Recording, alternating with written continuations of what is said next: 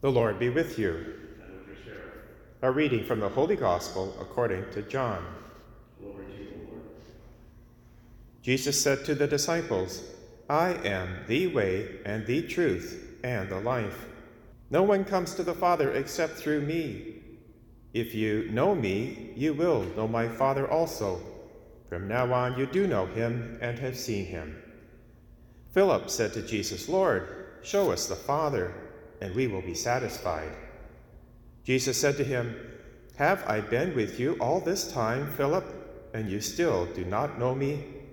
Whoever has seen me has seen the Father. How can you say, Show us the Father? Do you not believe that I am in the Father, and the Father is in me?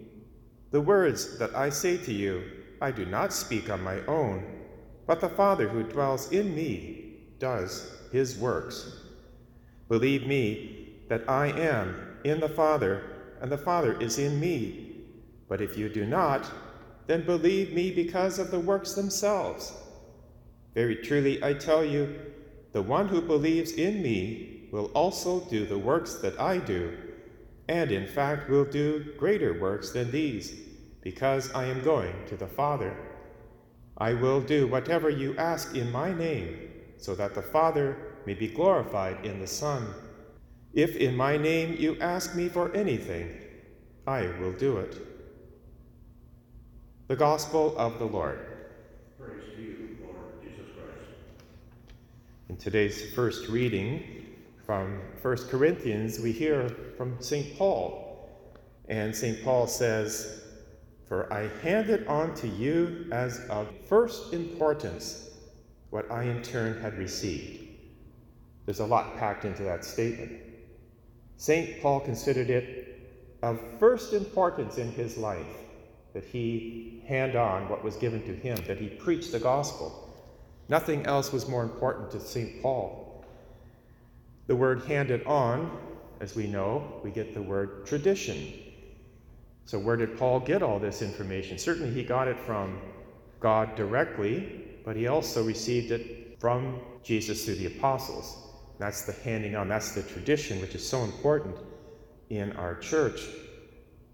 Now notice what he handed on of first importance.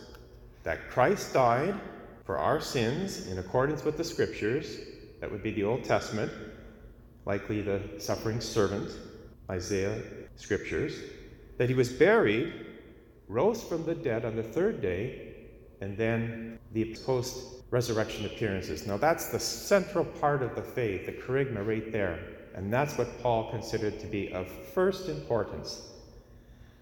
Because he did that, notice what happened. I proclaimed to you, you in turn received, and now you stand and are being saved. That's why it's of first importance. Because when a person receives the good news, the revelation of God, they can stand firm in their life, no matter the storms, and they are being saved. Not that they are saved and it's a done deal, it's a process, being saved. We were saved in our baptism, we are being saved now through sanctifying grace, and through the grace of final perseverance, we pray we will be saved. But it's God through the whole process. But what I wanted to emphasize here is that of first importance is the handing on of the faith. Now that's what our two apostles did. The only way Paul would have received what he handed on was from the apostles. And we are celebrating two of the apostles, Philip and James. They considered it of first importance. That's why they left everything and followed Jesus. And to their death, they were both martyred. Now, it's not as if they were superstars. They had all of this from the beginning. They were like you and I. They had to learn. And they didn't get it all at first. We see that in today's gospel from John chapter 14. Philip asked Jesus to show him the Father. Now, this is at the end of Jesus' ministry. This is in the upper room. This is the night before Jesus died. So Philip has been with Jesus for 3 years. And yet here he still doesn't get the central aspect of who Jesus is, that Jesus is from the Father. that the Father is in Jesus, Jesus is in the Father. And you can just tell from Jesus' response a bit of exasperation. Philip, Jesus says, have I been with you all this time and you still do not know me? Now we can identify with these two because it takes us a long time to understand the faith. And some of the faith is very difficult. That should not prevent us from considering it of first importance that we hand on the faith, that we continue learning, that we continue receiving correction and handing on the faith. Now we can do that by words, but notice in these two saints, they did something else. In addition to their words, they acted as mediators. For example, Philip introduced Nathanael. Remember at the beginning of John's Gospel, as soon as Jesus says to Philip, follow me, Philip immediately follows him, so that was good on Philip's part. And then he goes to Nathanael, his friend, and says, come and see, we found the Messiah. And Nathanael says, well, the Messiah cannot come from Nazareth, so he expresses doubt.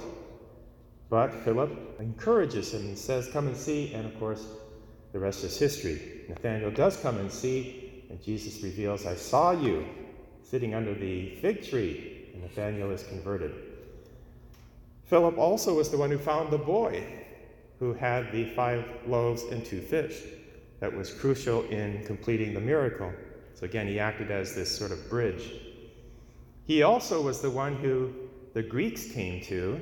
The Greeks wanted to see Jesus. Philip brought them to Jesus, and that was the turning point in the gospel. Jesus said after that, it's now the time for him to go to his passion. St. James was the same way. He was a mediator. He was at the Council of Jerusalem because he was the first leader in the church at Jerusalem. And the question that was brought between the council was, how are the Gentiles to be included in the church? Do they have to follow the Jewish law, which included circumcision? That would have been a stumbling block. And James collaborates with St. Peter, and they come to the decision, no, believe. And Gentiles came flooding in. So again, James acts as a kind of mediator. That's what we're called to be as well, to go to our friends and to anyone, really, and be willing to walk with them, to introduce them to Jesus, to encourage, to act as that bridge. When we do these things, then what Jesus says at the end of today's gospel applies to us. Very truly, I tell you, the one who believes in me will do the works that I do. In fact, he will do greater works because I am going to the Father. So when we trust Jesus, when we say, this is of first importance in my life, nothing else exceeds this, that I share the gospel, that I trust God and act as that mediator, then God works wonderfully in our lives.